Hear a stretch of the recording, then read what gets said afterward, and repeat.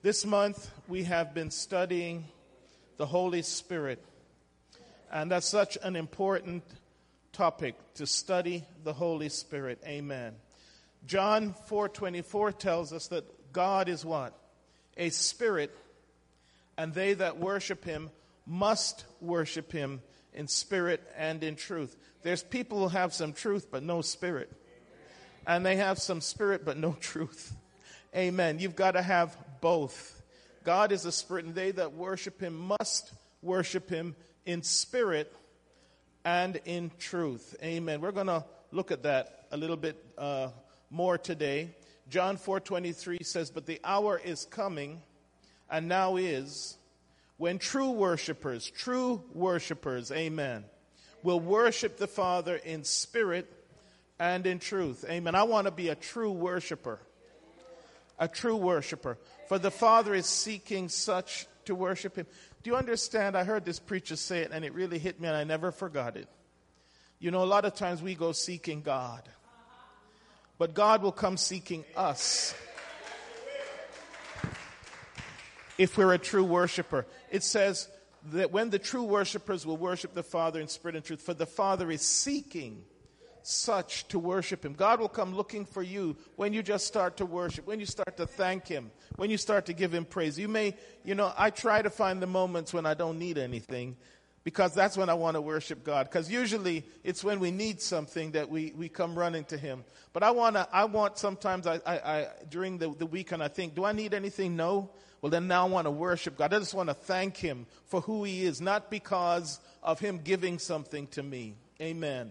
But the greatest gift that he did give us, of course, is his Holy Spirit. And we're going to be looking at that and studying that this morning. Amen. It's interesting, and in our question and answer section later on, I want you to think about this. Why did Jesus call the Holy Spirit the Comforter? Think about that. Amen. Is there something we're missing and not availing ourselves of? Because Jesus called the Holy Spirit the Comforter. And we want to look at that because I think that there's parts of the Holy Spirit that we're not using. Amen. We go to all kinds of other things for help. When we're in trouble, we call a friend, call a neighbor. But Jesus called the Holy Spirit the Comforter. You know, I think if you were a parent, you'd be real upset or hurt if when your child fell down and hurt his knee, went and ran off to some other parent over there. Can you picture this? You'd be going like, wow. They're hurt and they're crying and they go running off to some stranger. Do you know that's what we do with God? Because he called the Holy Spirit the Comforter. And yet, do we use it as that?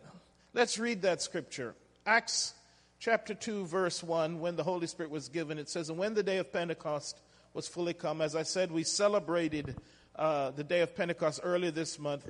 They were all with one accord in one place.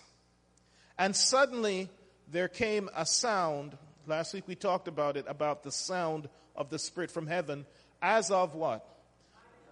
A rushing mighty wind, and it filled all the house that they were sitting. I've long said that if you want to have the Spirit have liberty, we're going to have to fill the house.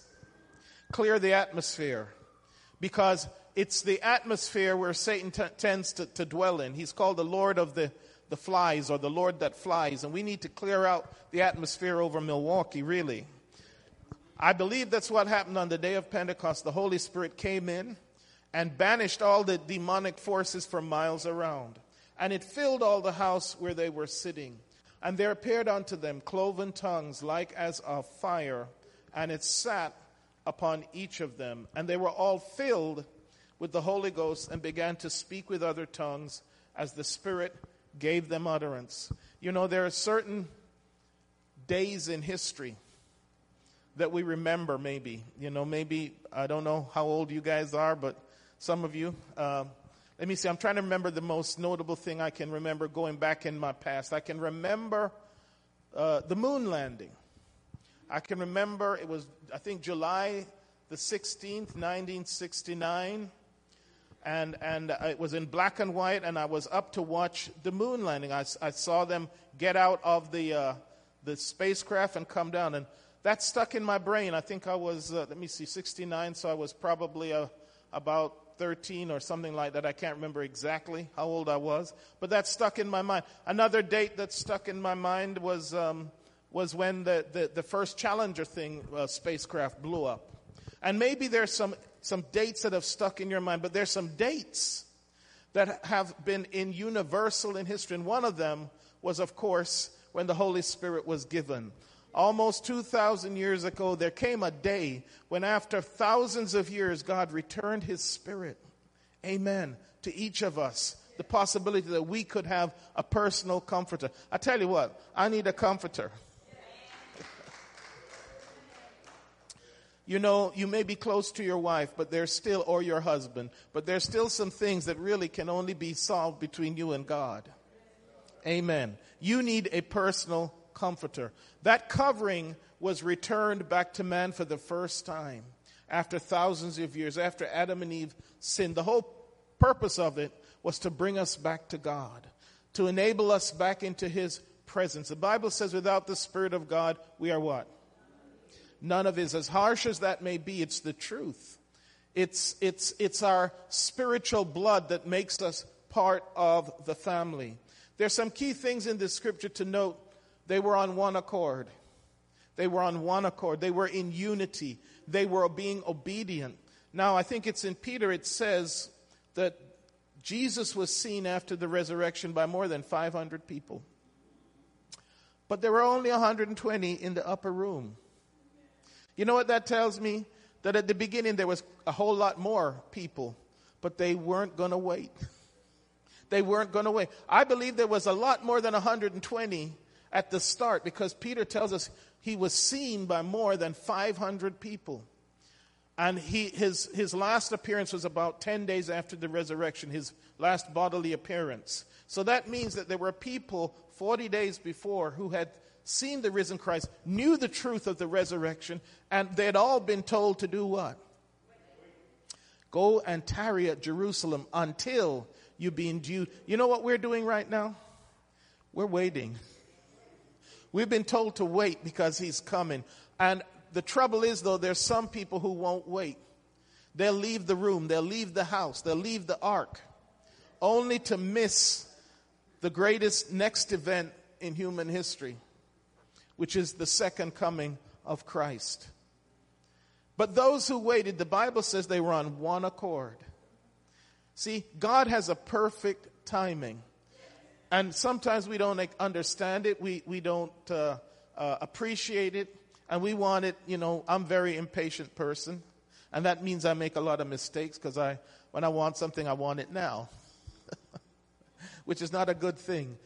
The Bible says, they that wait upon the Lord, He shall renew their strength. You see, we have to be patient because God has a perfect timing. And, He's taught me that many times now, and I still got to learn that lesson, to wait upon the Lord, to wait patiently upon the Lord. David, every character in Scripture, there was a time when they had to wait upon the Lord, right? They had to wait upon the Lord. David waited probably 15 years from the time Samuel anointed him with oil before he became king, right? Abraham waited 25 years before the promised son of his own body came to fruition, right? Look at every character. Daniel had to be a captive from the time he was 17 till the time he was an old man before Israel was released. It's they that wait upon the Lord. They that wait upon the Lord. If there's something you've been praying about you haven't seen, wait patiently for it. Amen. Although it tarry, it shall come. When the day of Pentecost was fully come. You know the reason why it says that? Because the Jews used to count the day from the previous evening. So when it's saying fully come, it meant it was in the morning. It was in the morning. And we know that because that's what Peter said when they accused them of being drunk. It said it's only 9 o'clock. The bars and the pubs are not open. But this is that which was spoken of by the prophet Joel. This is the new wine. This is the kind of spirit you can't get from Budweiser or Morgan, whatever the name. I don't know all the names of them. But this is the kind of spirit you can't get that way. This is the spirit that was promised all the way from the garden. That one of these days God would pour out of his spirit upon all flesh. It was the reason Jesus came, so that he could die and release that spirit. One of the last things he said was, Father, into thy hands commend I my spirit. So that it could be poured out upon us as a gift. Amen. And the only thing it needs is true repentance, true submission, true acknowledgement. I told you my testimony last week, how I got the Holy Ghost. I was waiting for 9 years. I was baptized at 9, but I didn't get it till I was 18 because I decided how God should do it. I told him how he needed to do it. Didn't happen that way. I told him how I wanted it to happen. I was just going to fold my hands and say, okay, God, do some magic now. I want to see some magic. I want you to levitate me, spin me, and make stuff happen. If you're real, do it that way, God. You know, that's how we do it. We tell God how it's supposed to happen. They did not know how it was going to happen. All they were told was, wait. You wait in Jerusalem until. And then there came a sound. Then there came a sound. As I said last week, when a baby's born, the first thing they're wanting to hear is that sound. If they don't hear the sound, they start to get into action. They start getting that suction thing and suctioning out, and they start patting the baby because they want to hear a sound. They want that breath. Amen. And they were all filled with the Holy Ghost and began to speak with other tongues as the Spirit gave them utterance.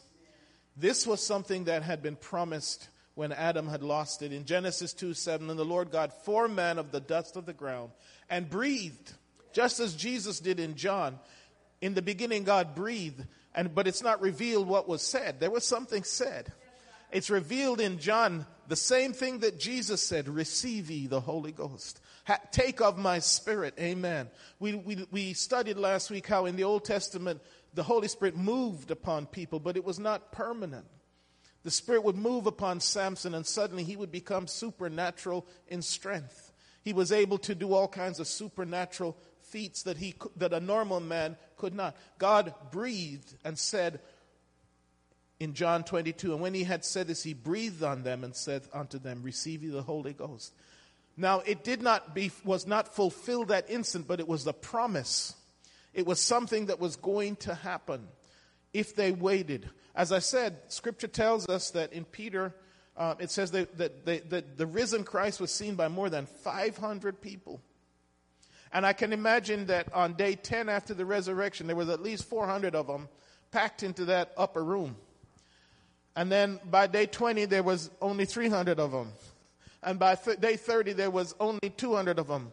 And they were starting to say, how long shall we wait? You ever ask God that?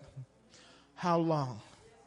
Even the souls in Revelation that have been beheaded, that's their refrain. Lord, how long? How long before you avenge us? How long before we get justice? How long before our situation moves? How long before this season of trial we're going through? That's our cry all the time, isn't it? How long? Because we are so impatient. But God has a perfect timing if we will just wait. He has a perfect timing. He has a perfect plan. He had mapped this out to fulfill all of the symbols that he had created in the Old Testament, that it was on the day of Pentecost that they were to come as they were. That is, they were to bring the loaves of bread baked with leaven. On the barley harvest, you had to purify the leaven. But on the Pentecost harvest, you came with the leaven because he was going to fix it. He was going to fix it. The truth is, you cannot come to God unless you have a covering.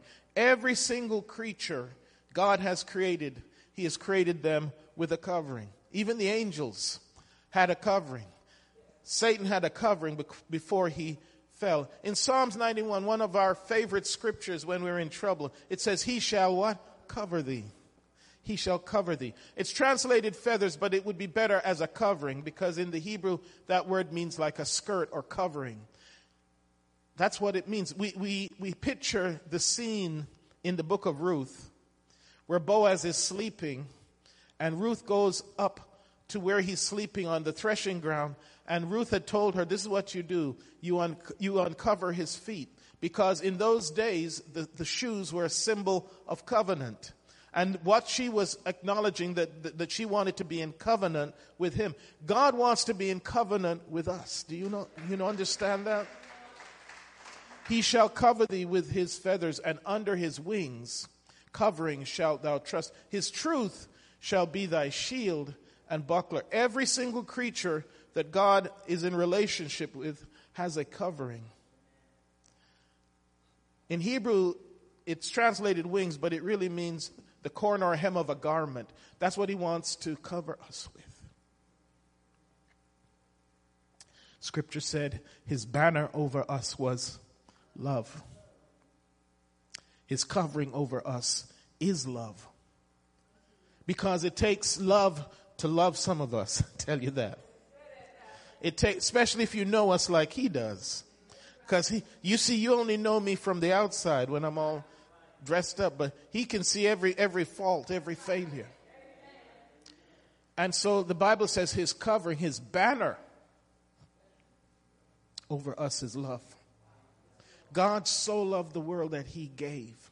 As I've said so many times, the difference between love and lust is love gives, lust takes. That's the difference. Lust wants to take, selfish, but love wants to give. Amen. We'll see that every creature, as I said, to come into God's presence has to have a covering. In Isaiah 6, verse 1, Isaiah catches a vision of heaven, and he sees the angelic beings. In the year that King Uzziah died, I saw also the Lord sitting upon a throne, high and lifted up, and his train filled the temple. Above it stood the seraphims. Each one had 6 wings. With twain he covered his face. With twain he covered his feet. And with twain he did fly. Now, we know that this is all symbolic to teach us something, because angels don't actually need wings to fly. In fact, when they're seen on earth, they never actually have wings. They appear as men. But it's symbolic. Remember what wings was in 91? Let's go back to 91. Wings is symbolic of what? A covering. When you see the angels described with wings, it's not because they need it to fly. It's because they need to have a covering. No creature can come into God's presence without a covering. That includes us. That's why we need his Holy Spirit. Without his Holy Spirit, the Bible says we are what? None of his. We were all given a covering. Adam was created with God's Spirit with a covering. That's why he was in fellowship. That's why he had to leave the garden once the covering had gone. So the angels even have a covering. And as you can see, they're there to cover their face, their feet, to be in the presence of God. Without a covering, you cannot see God. Moses said, listen, I want to see you, God. He says, you can't do that. You'll die. But I'll tell you what I'm going to do. I'm going to put you in a covering.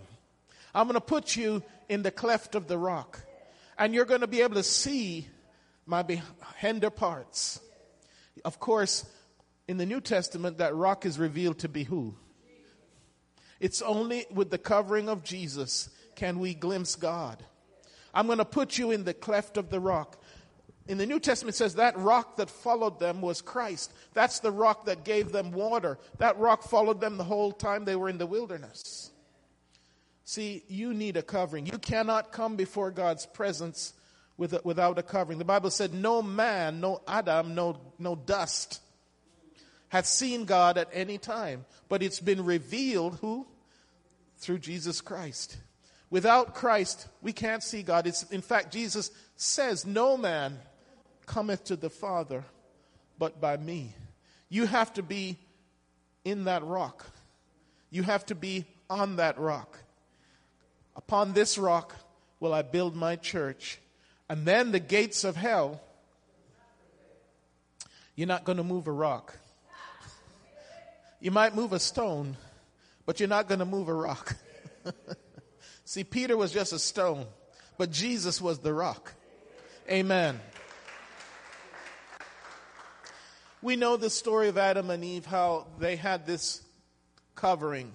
And I've taught many times how we know they had the covering, because although they were naked, they couldn't see it, because they were covered with the Shekinah glory. If you could have seen Adam and Eve, they would have looked just like Jesus on the Mount of Transfiguration. They would have glowed, they would have shone just as Jesus did. Genesis 3:9, and the Lord God called Adam and said unto him, Where art thou? And he said, I heard thy voice in the garden, and I was afraid because I was naked, and I hid myself. You know, that's what a lot of people do when they mess up. They stop coming to church. They go hide, thinking that makes it all better. You know, it's like when you've seen the ostrich stick his head in the sand, but the rest of him is sticking out. It's only his head that's hiding. Every other part is fully exposed to trouble. And many of us are like that. When we have trouble, we stick our head in the sand and think, okay, it's gone away. But our butt's right there in the air for the devil to attack. We're just hiding from ourselves. See, Adam went and hid, even though they had made a covering. We cannot make a covering good enough. He had made some fig leaves, right? And it covered the outside, but it couldn't cover the inside. People make fig leaves of their job, of their career, but it covers the outside, but it still does not fix the inside. And he said, Who told thee thou wast naked? But because, of course, the problem was listening to somebody else. When we listen to the wrong word. Because the only word that feeds us is his word. Thy word have I hid in my heart that I should not sin against. Psalms 119. Thy word is a lamp unto my feet and a light. See, their problem was they listened to somebody else's word. That word brought doubt. That word killed faith. And God didn't ask him, did you eat of the fruit? He said, who did you listen to? That'd be a good title for a message. Who are you listening to? Because Satan is telling you all kinds of stuff. Number one, he's telling you you're a mess, you're a failure, and God doesn't love you. And he tells you that every day. He feeds you that message every day, how God does not love you, and you're a failure, and you might as well give up. Who are you listening to? If you believe him, you'll start to lose faith. You'll start to turn around. It's a good thing that when Jesus reprimanded Peter, he didn't just say, you're gonna betray me. When the cock crows 3 times, you're going to betray me. But he added this one little thing. And when thou art converted, strengthen thy brethren.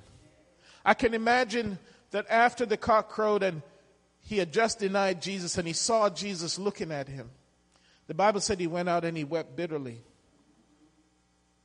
But somewhere along that journey, as he replayed the events in his mind, he must have remembered that Jesus said this other thing, when thou art converted. In other words, when you have repented, when you have come back, go strengthen your brethren. You see, God makes a way for us to come back. He is so merciful. He is so gracious. Even sometimes when we grieve the Holy Spirit. Who told you that you were naked? Hast thou eaten of the tree whereof I commanded thee, thou shouldest not eat? So we can see where they lost the covering, and because of that they had to lose communion with God. And so communion with God now was at a distance. God had to have intercessors. There had to be a Levitical system. There had to be a go-between. And even they were so imperfect. The high priest, before he could begin to even officiate, he had to go repent for his own sins, right? He had to kill his own animal, bring his own offering. Then he could start to minister for the people. And on that Day of Atonement, once every year, where he was doing it for the whole nation. 7 days before the event, he had to put himself away so he couldn't get defiled, because then he would not be accepted. And he still couldn't really see God. That's why they had to go through all these veils. And even then, when he went in on the Day of Atonement, he had to take the steam from the golden altar, and it was the steam and the blood that enabled him behind that. He couldn't really stay in there too long. He had to come back out. And no one else could go in there until Jesus said, "It is finished."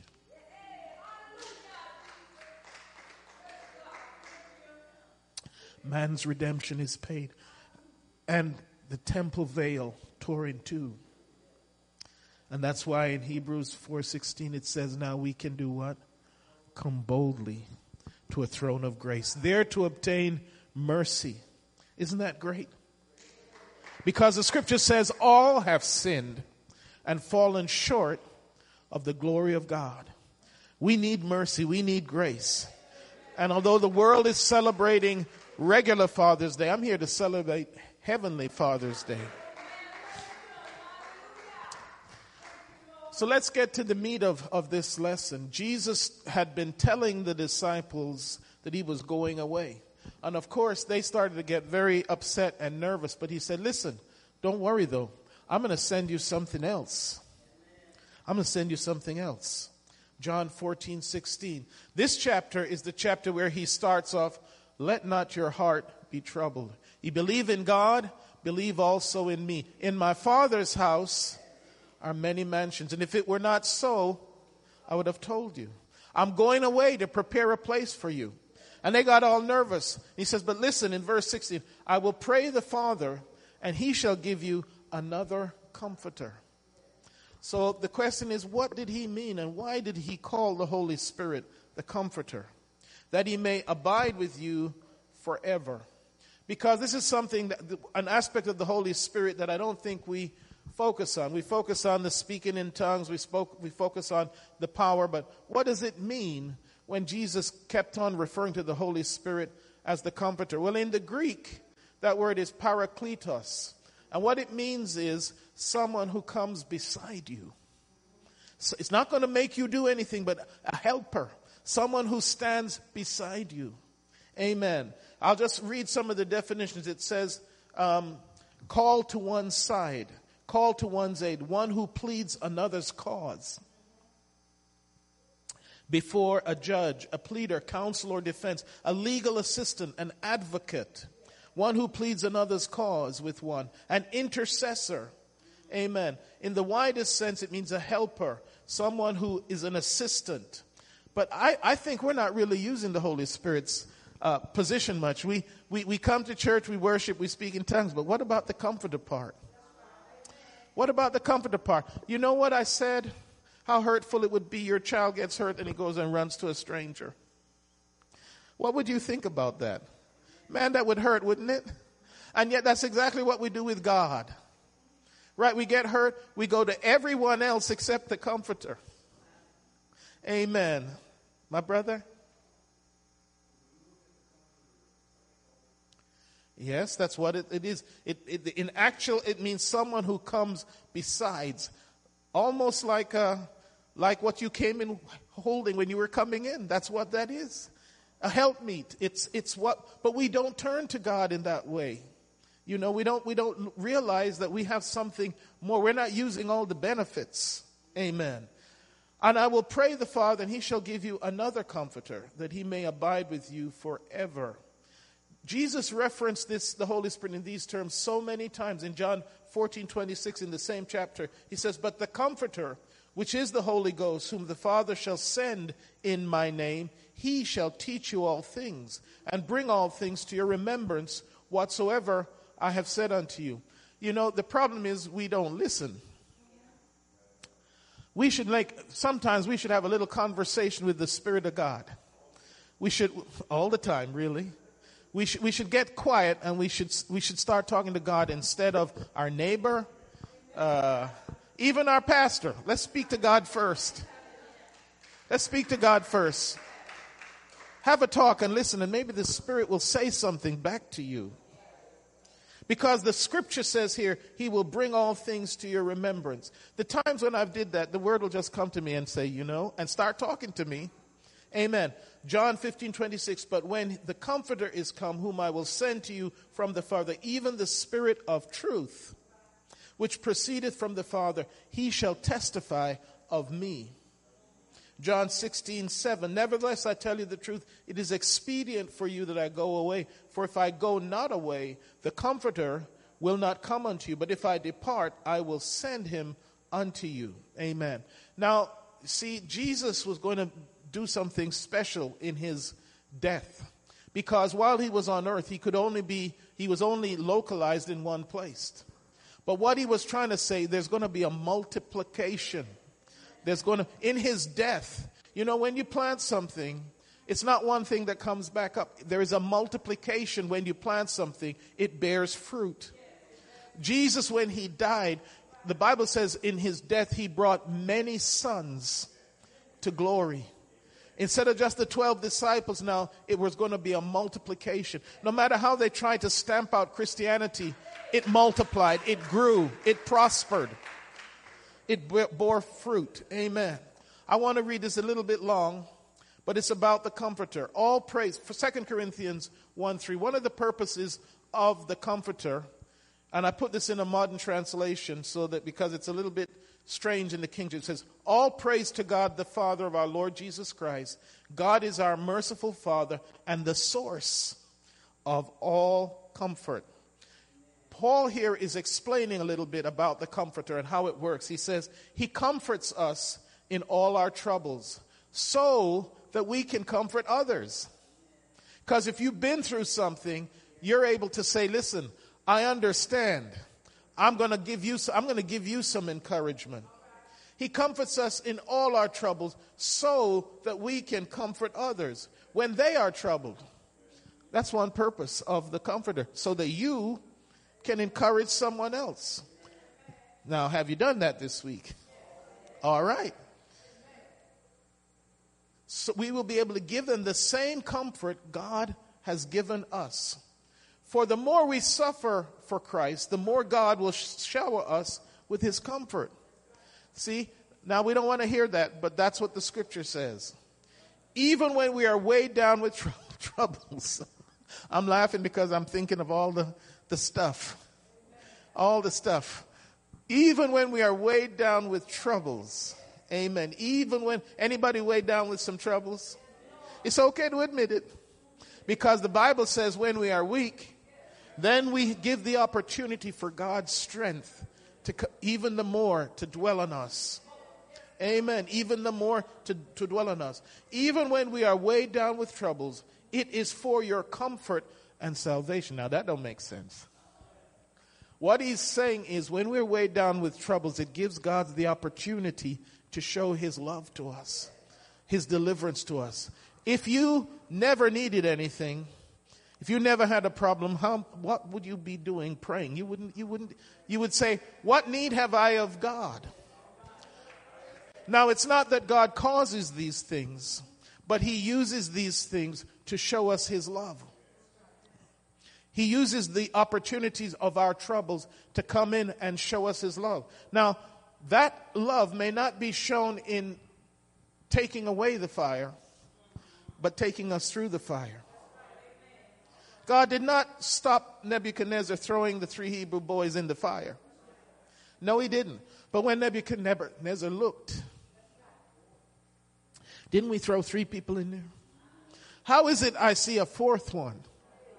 How can that be 4th one? There's going to be times when you're in the fire and you're asking God to stop the fire. But you know what? He's going to say, my strength is made perfect in your weakness. He will take you through. He will take you through. You may not realize it, but you will come through that. Amen. Thy rod and thy staff, what does it say? They comfort me. The Holy Spirit is the rod and the staff. Even when you're going through the valley of the shadow of death. In the Old Testament, they comfort. That's the Holy Spirit. It's the rod and it's the staff. The rod is for correction. The staff is to pull you out. That hook will pull you out of some cracks and some crevices you've got stuck in. Amen. Here's what he goes on to say. And Paul could speak from experience. The great apostle, this is what gives me such hope. He says, even when we are weighed down with troubles, it is for your comfort and salvation. For when we ourselves are comforted, we will certainly comfort you. Then you can patiently endure the same things we suffer. We are confident that as you share in our sufferings, you will also share in the comfort God gives us. We think you ought to know. Paul is confessing now. You say, you think I'm this great apostle? I've prayed for people that come back from the dead. Does that stop trouble coming my way? No, it does not. Here is what he's telling the Corinthians. We think you ought to know, dear brothers and sisters, about the trouble we went through in the province of Asia. We were crushed and overwhelmed. This is Paul speaking. We were crushed and overwhelmed beyond our ability to endure. That's how it feels sometimes, doesn't it? Beyond our ability, and we thought we would never live through it. This is Paul speaking. This is the Apostle Paul. Now, if the Apostle Paul can say this stuff, don't be complaining too much. There has been no temptation that has come upon you that is not common. You know, I don't know why we all feel, man, nobody knows. As the song says, the trouble is, how does that song go?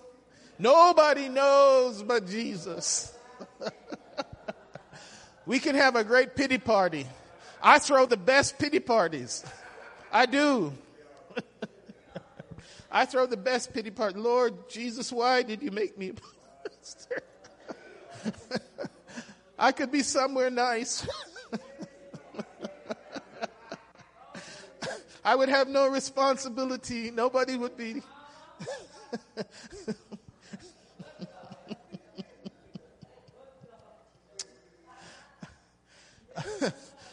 I can't even say sometimes.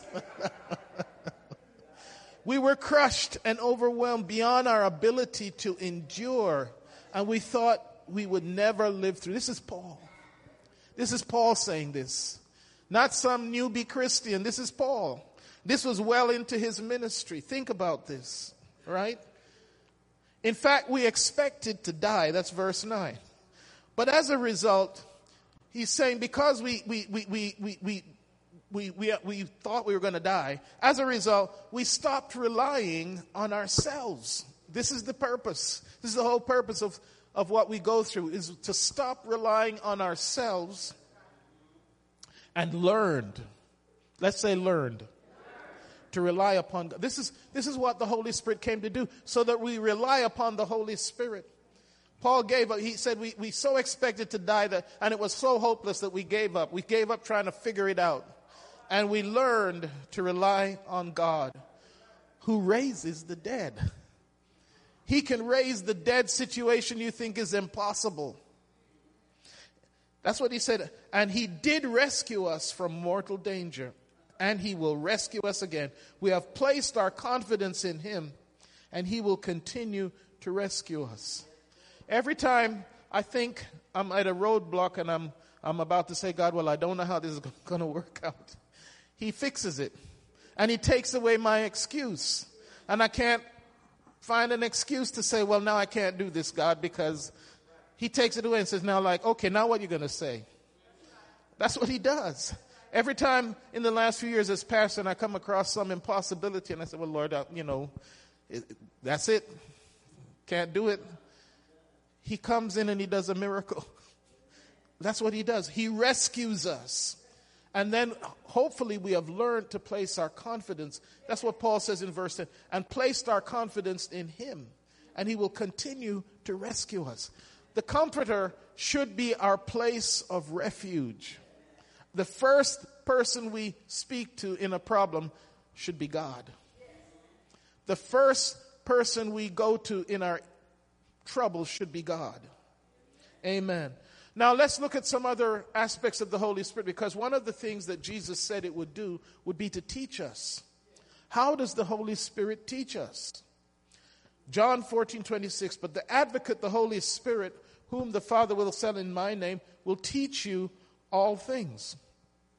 Now the scripture, I think James says, he that lacks wisdom should do what? I ask God all the time. I said, God, I don't know how to do things well. Please give me wisdom. Give me the wisdom of Solomon, because if I do it in myself, I'm bound to make the wrong decision.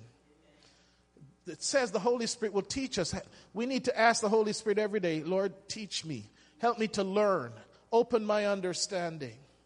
The other thing that the Holy Spirit does is, if we let it, it sets us apart. It sanctifies. It makes us different. It makes us unusual. The Bible says you are a peculiar people. We're not supposed to be common and garden. The word profane means common, right? But we're supposed to be a peculiar people. 1 Corinthians 6:11, and such were some of you, but ye are washed, but ye are sanctified, but ye are justified in the name of the Lord Jesus Christ by the Spirit of our God. The Holy Spirit separates us, makes us unusual, makes us unique, makes us different. 1 Peter 1:2 says this, elect according to the foreknowledge of God the Father through sanctification. That means putting us apart. Unto what? Obedience. To be sanctified, though, you have to be obedient. My dad used to tell a story. Years when he was young, he used to work on construction sites. And he tells a story about this man who was at the bottom of this skyscape building they were working on. And a shout came out, stand from below. And what you're supposed to do when you hear that is move. Not look up and say, what? You know, most of us, when God speaks to us, that's what we do. We want it explained to us. You know, and you know what happens when you do that? When you don't just move, the thing's going to hit you. You've just been given a warning. There's no time to explain. You got to move. Most of us want to use that little 3-word, why? Because you know what we want to do? Use our independent judgment. I want to decide if I need to move. You don't tell me to move. I want to know if I should move. And of course, in the story, the thing that was falling, the hammer, hit him in the head. And it was lucky he didn't die, because he was wanting to say, like, why? You know, when we get a warning, we're to move. The Bible says, listen, through sanctification of the Spirit, that means being set apart, and unto obedience. Obedience. Sometimes there's no time to explain what the reason is. We just have to move. The sprinkling of blood of Jesus Christ, grace unto you and peace be multiplied. The Holy Spirit, one of the works of the Holy Spirit is to make us separate, to make us unique, to make us different. In the Old Testament, when the people of Israel were in Egypt, they were separate. They were in Egypt, but yet they were separate. Jesus said they're going to be in the world, but not of the world. The reason that they were separate is when the plagues came, there was darkness over Egypt, but there was light over Goshen. There could be COVID next door and no COVID where you are. Right? When you're separate, God can bless you. It was not until Lot separated from Abraham that God said, okay, now I can bless you, because this blessing, I'm going to bless Lot, but I have a special blessing for you. And sometimes we want to take everybody with us. And so we can't get the everybody blessing is all we're going to get. The one that God has uniquely for us, He can't give us, because we won't get by ourselves. As I said, the reason why the children of Israel were in Egypt but escaped many of the plagues, because they were all in Goshen. If they had been scattered all over Egypt, then they would have gotten the plagues with the Egyptians. But some of the plagues they escaped because they were separate. They were separate. God has called us to be separate from the world. The Holy Spirit sets us apart. It makes us unique. The other thing that the Holy Spirit does is that it testifies. It's supposed to speak. He shall testify of me. That means when we have the Holy Spirit, we should become a witness. We should be different. Our lifestyle should not be like everybody else. People should notice you don't cuss and swear. They should notice that you have a certain something about you. Maybe they don't understand it, but there's something different about you. The Spirit of truth which proceedeth from the Father, he shall testify. Your lifestyle speaks louder than your words. You know, because a lot of people say, do as I say, not as I do. But our lifestyle should speak. People should be able to look at your lifestyle and know there's something different about you. You hold yourself to a different standard. But when the Comforter is come, whom I will send unto you from the Father, even the Spirit of truth, which proceedeth from the Father, he shall testify of me. The Holy Spirit enables us to be a witness. That don't mean you have to be out there necessarily speaking. People will look at you and know there's something about you that's different. So, you know, we should be the happiest people. Many times we're not, though. Good morning. What's good about it? You know, it's not that we don't have problems. We're going to have issues. We're going to have sorrow. But the Bible said, if in this life alone, if this were all it is, yes, we could be miserable. But this is not all there is to life. For the Christian, the Bible says we have passed from death unto life. This is like being born. This is the birth pangs. What we go through during this life on earth, however long you live, is not really life. There is an eternal place where your soul is going to have to reside at some point. And what we do down here counts.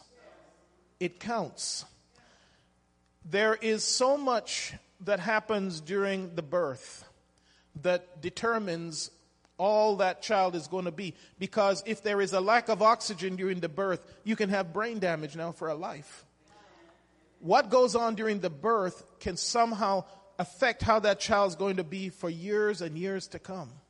And so we think that down here, this doesn't do much. And some people think, well, okay, I'll wait and do like the thief on the cross.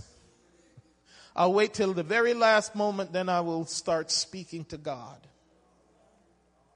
Now, he was fortunate.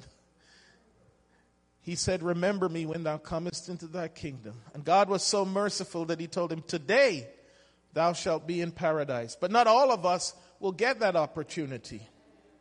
Bible says now is the time. So the Holy Spirit is there to help us be a witness. The other thing, of course, the premier thing the Holy Spirit does is it saves us. Titus 3:5 says, not by works of righteousness, not because I'm a goody person, not because I can be perfect. I can't be perfect. I mess up every day. Just a lack of faith, you know, is a sin. Just not trusting God is a sin. Not by works of righteousness which we have done. We couldn't do it because we're good enough. No one is good enough for God's Spirit. It's a gift. It's a gift.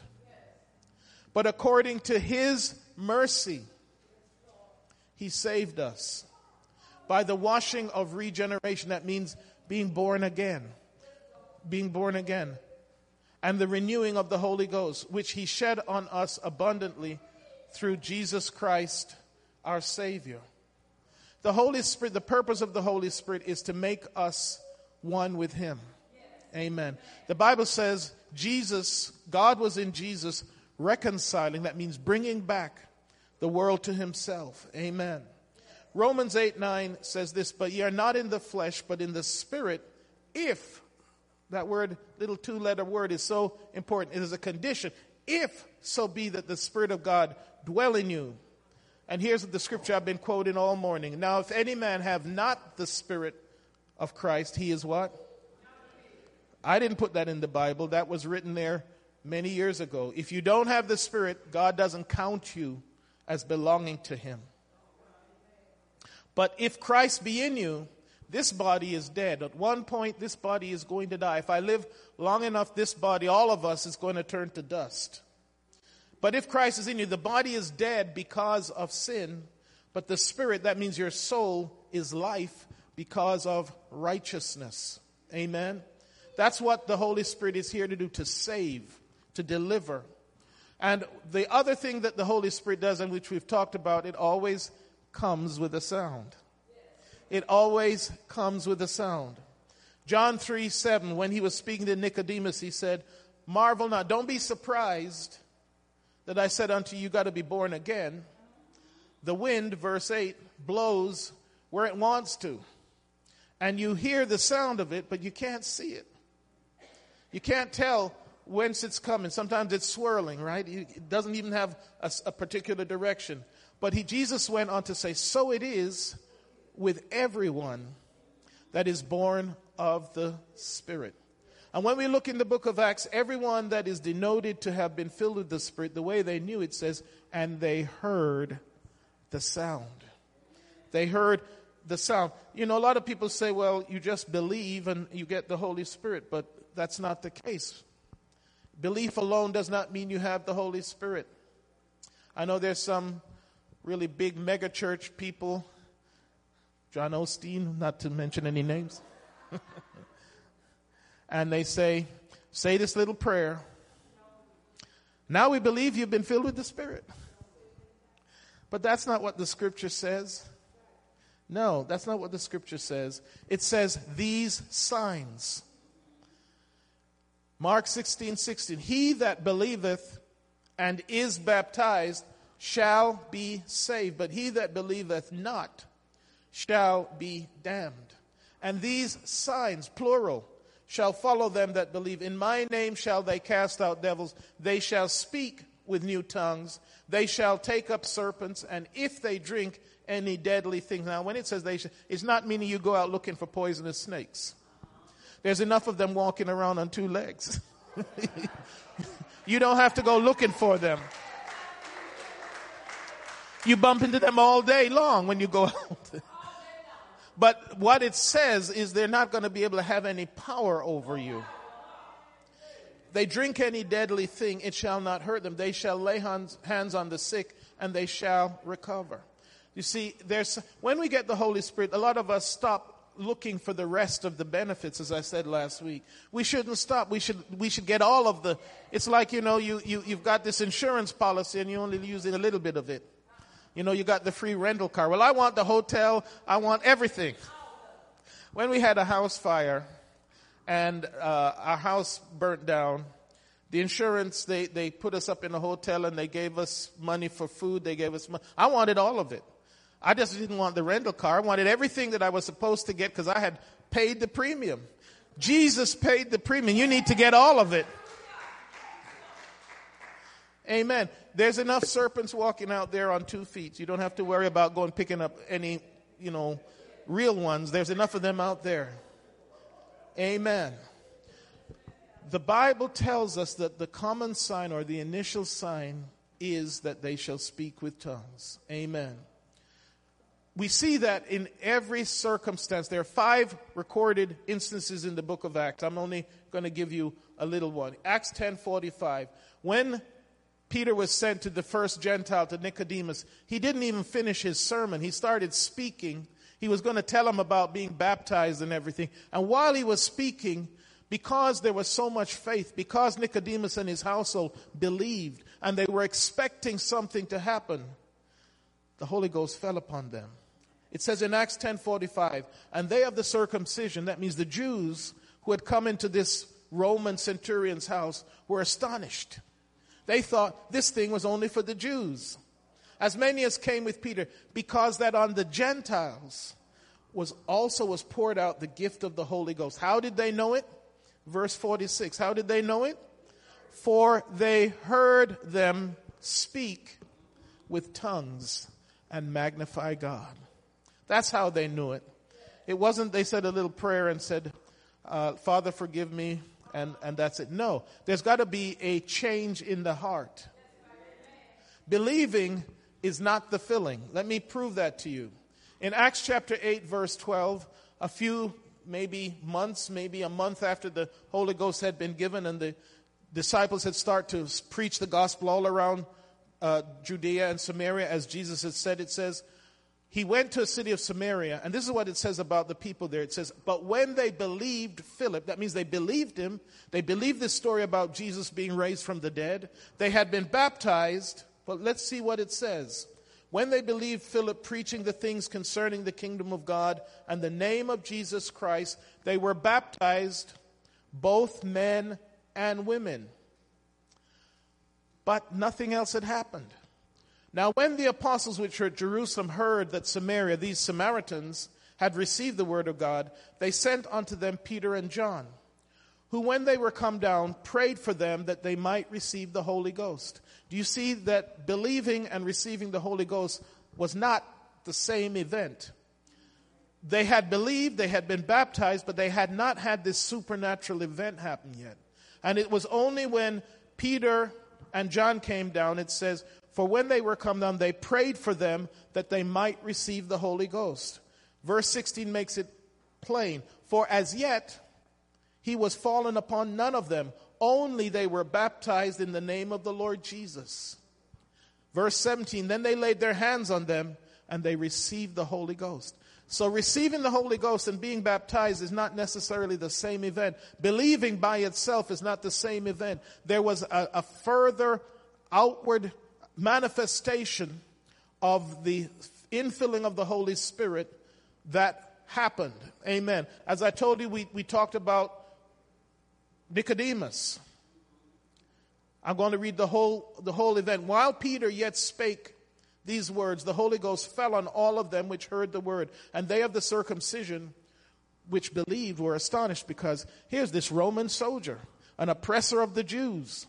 And we come in his house and we start telling him about Christ, and he starts speaking in tongues. And they were amazed because they thought this was never going to happen. This was only for us. We are the special. We're the chosen people. For they heard, how did they know this happened? Verse 46, what does it say? For they heard them speak with tongues and magnify God.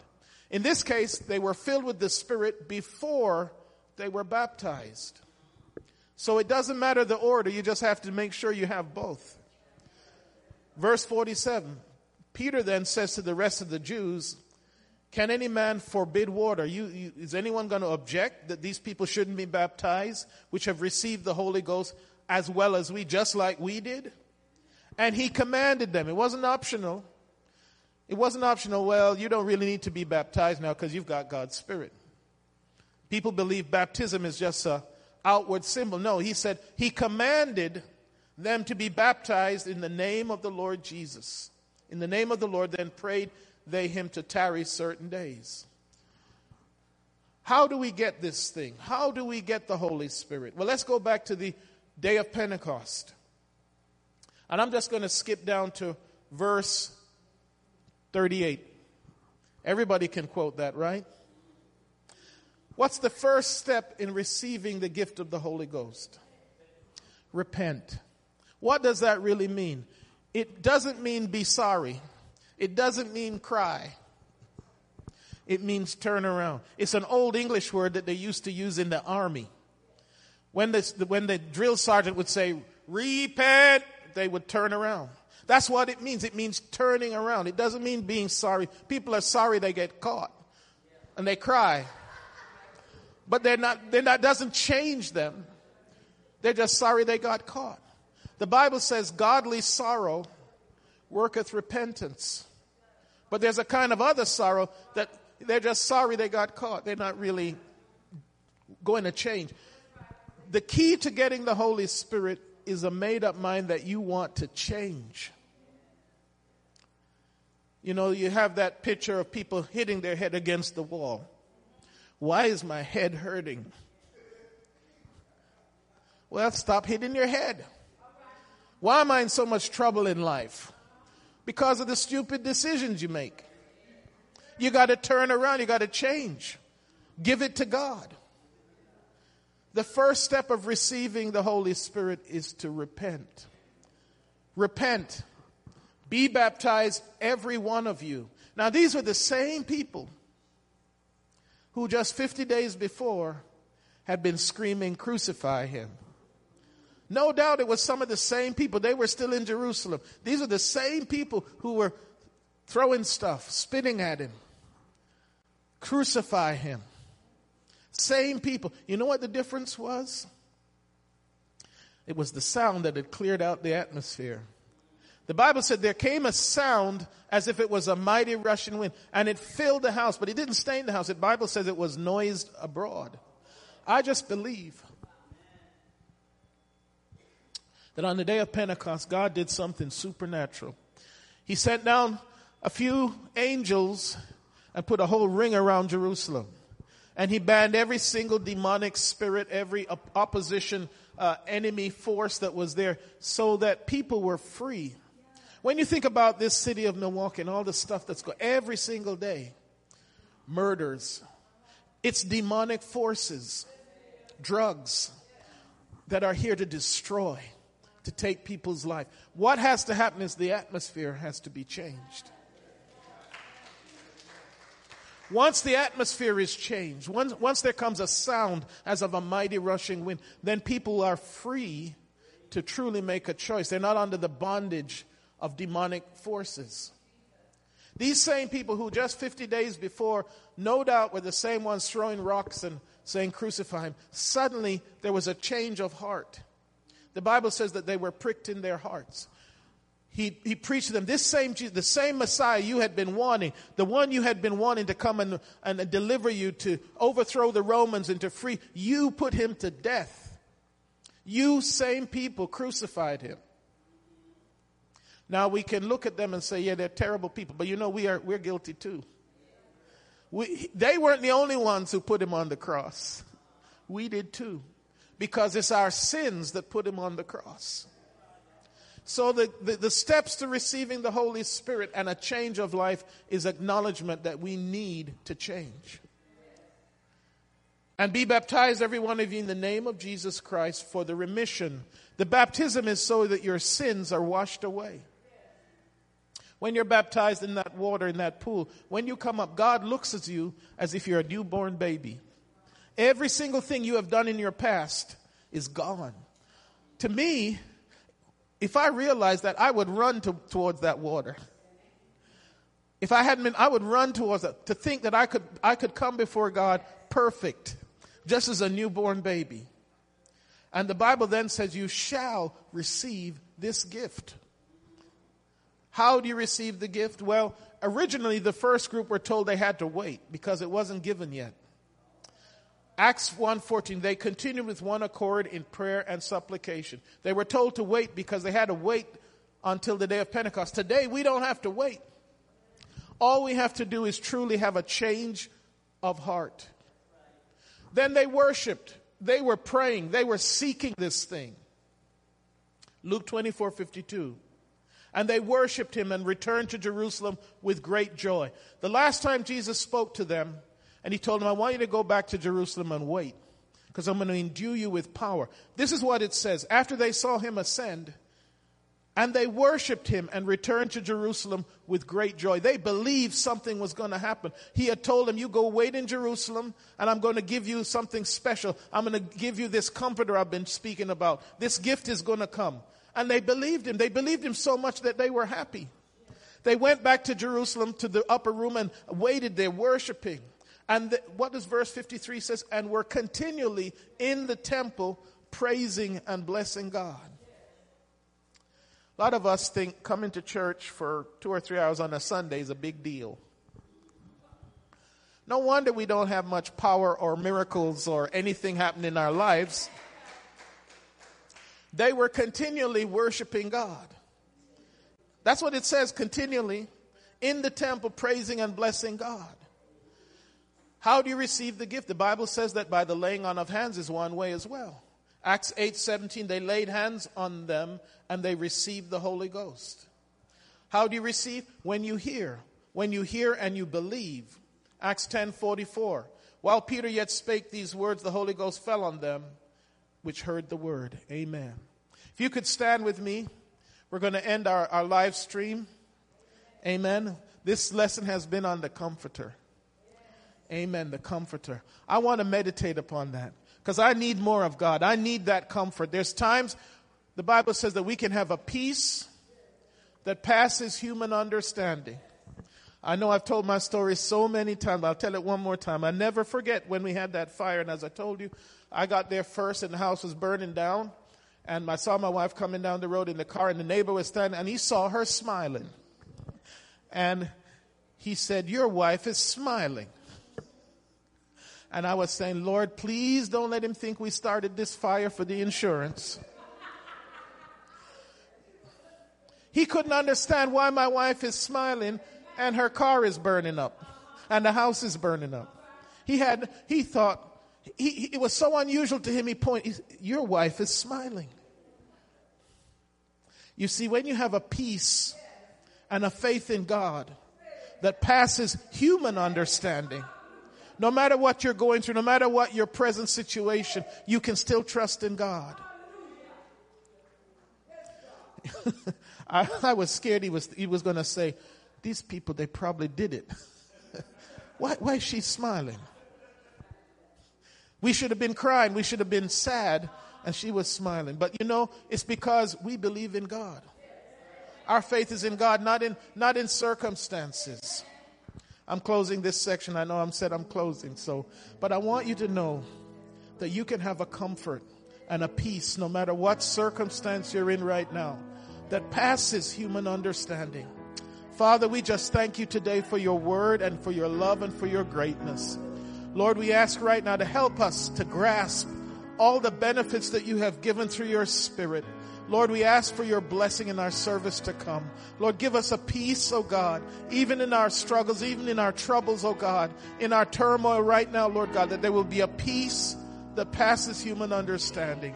Oh Lord, for whatever situation we're dealing with, we lift up your name right now. Hallelujah. And we give you thanks in Jesus' name. Let's give God a praise offering.